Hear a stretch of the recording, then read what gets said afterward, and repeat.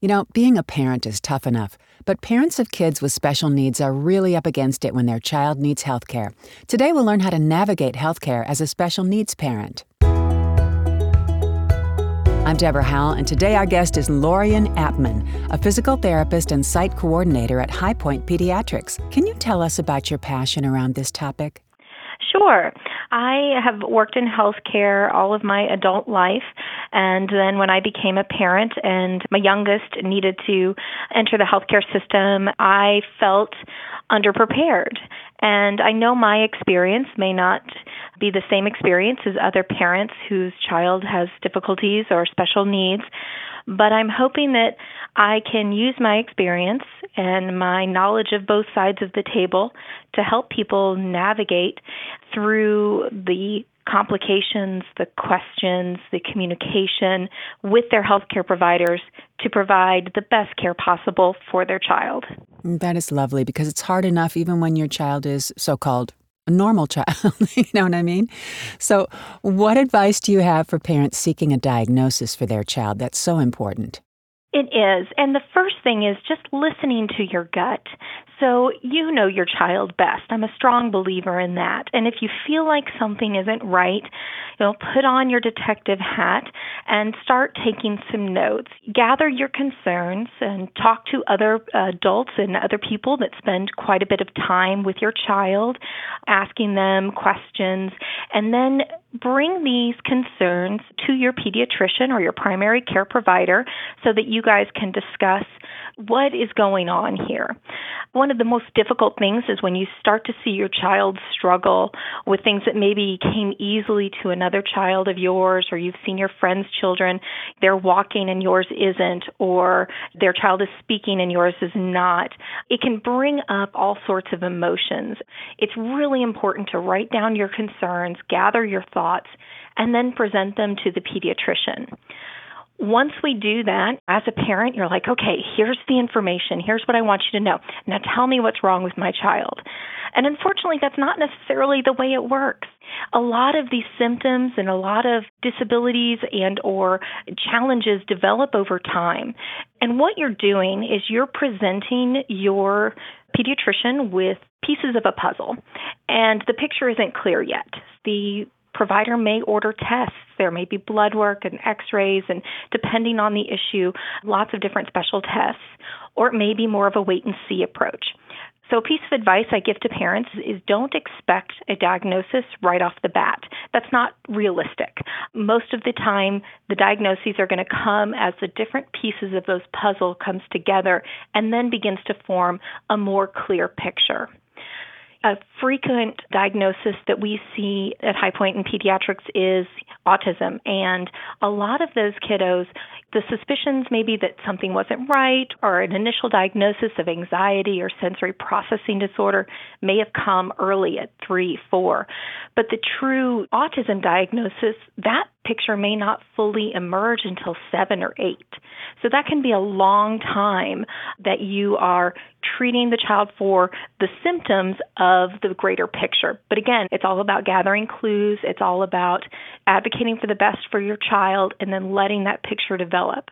We have this exact situation in our family where we're trying to determine whether our grandnephew is or is not autistic, and he's 5, and he's just so right on the edge.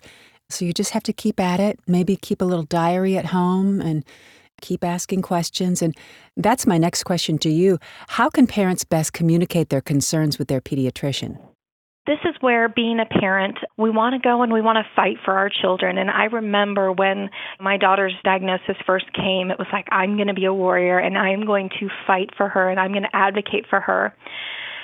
And that's not wrong, but I would challenge parents to maybe change their perspective.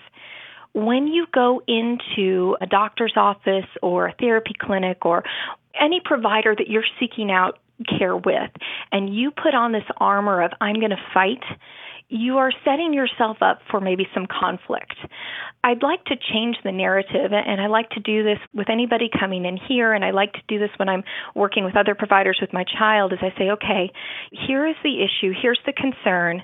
We're on this side together, so let's put this problem in front of us and let's start pushing. Rather than it become this tug of war of you do this, I'm going to do this, no, you do this, and we're just pushing the problem back and forth between us.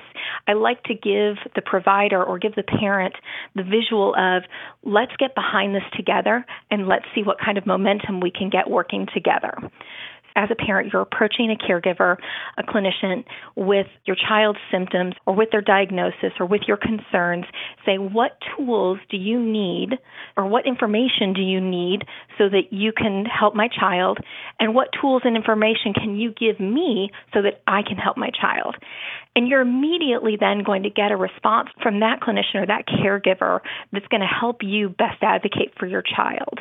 Just even the mindset walking in, if this is teamwork, we're in this together. We both want what's best for the child. Asking questions is so important. So writing down your list of questions. You'll go through your appointment, you'll get through your visit, and more will bubble up in your head that evening. So before you leave your pediatrician's office or the clinician's office, say, how is it best for me to communicate with you if I have questions outside of our visit? Do you prefer messaging through my chart? Do you prefer me to call and leave a message for your nurse? I want to know how best we can open this line of communication.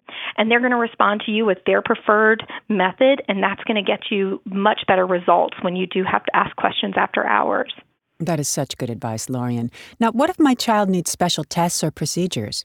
When those are being scheduled, of course, you're going to want to have to call your insurance. Let's find out who's in network and where do they want you to go. And then you're going to call that particular office. So let's say it's lab work. They're going to have to draw blood and run labs. And your child is 4 or 5 years old. We're already dealing with anxiety. We're already dealing with some behavioral issues. You're going to want to set your child up for success. I would call the provider ahead of time, call the lab and say, I'm bringing in my son. He has these particular issues. He's never had blood work before. Are you prepared for this? So you're giving them an opportunity to set up their staffing, to set up a room that would accommodate your child. And then they may come back to you and say, I cannot accommodate this.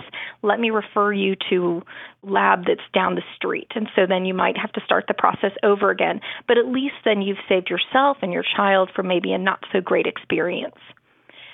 If the tests are more involved, so we're talking x-rays, MRIs, CT scans, or if any anesthesia needs to be involved, then you're most likely looking at a hospital system. And most hospital systems have what they call child life specialists. And so these are folks whose sole job is to help the child through anxiety around medical procedures. If you are facing something that's a little bit more involved than a simple x-ray or a simple blood draw, you're going to need to go into the hospital for a test. Ask if they have a child life specialist and if you could speak with them before the event. And then if they could be there, they can help calm down the child and just really make your experience go much smoother. How can I be an advocate for my child? The best way to advocate for your child is to put on your optimism cap, right? And not that we want to look at the world in all rose-colored glasses, but if we're going to work together with people in the healthcare community, in our community, and in our schools, I want to approach every person that's involved in my child's care. They're doing the best that they can, and they have my child's best interests at heart. And if we start from that point, everything tends to go a little bit smoother from then on out. You're going to open those lines of communication, ask lots of questions, and really, again, I can't stress enough that you listen to your gut. So if you are working with a provider or you're working with somebody and you just feel like something's not going well, you feel free to explore and ask other options, get second opinions. Your intuition is going to guide you quite a bit. And then seek out opinions of other caregivers, seek out opinions of other families that are in the same position. Even in the time of COVID and isolation, there are a lot of online groups of support out there, more so now than ever before. So if you can tap into some of those communities and get the support of other parents who have been through the same thing, or even children that were diagnosed and now have grown into adulthood and they participate in these support groups and online groups for different diagnoses, they may have some great insight of, here's something that my mom did or my parents did when I was young that really helped me. And that kind of advice is great. And again, every situation is going to be different, but at least you know you're not alone. At least you know that there are other options, other ideas out there, and you've got someone to talk to. Right. Don't isolate, for sure. Well, this is such excellent information, Lorian. I have time for one more question for you. What do you hope to bring to families that come to you? I hope when a family walks into the doors at High Point Pediatrics that we are able to treat them with respect and support, that we are a member of their healthcare team to help propel the child into better times and into greater functioning, whether that's at home or at school. And then I also hope that we are a support system for the entire family so that the mom knows she can call with any questions. Dad knows that he can come and be a part of a therapy session and really learn what he could do at home to help his child better. So I'm hoping that when families come here that they feel how much we want their child to succeed and that we are able to support them in getting that done. Well, Lorian, I can't thank you enough for sharing this information with us today and for taking the time to be on the podcast. Thank you so much. Thank you. This is Deaconess, the Women's Hospital, a place for all your life. For more information, please contact us at deaconess.com/highpoint or call 812-842-2820. I'm Deborah Howell. Thanks for listening and have yourself a terrific day.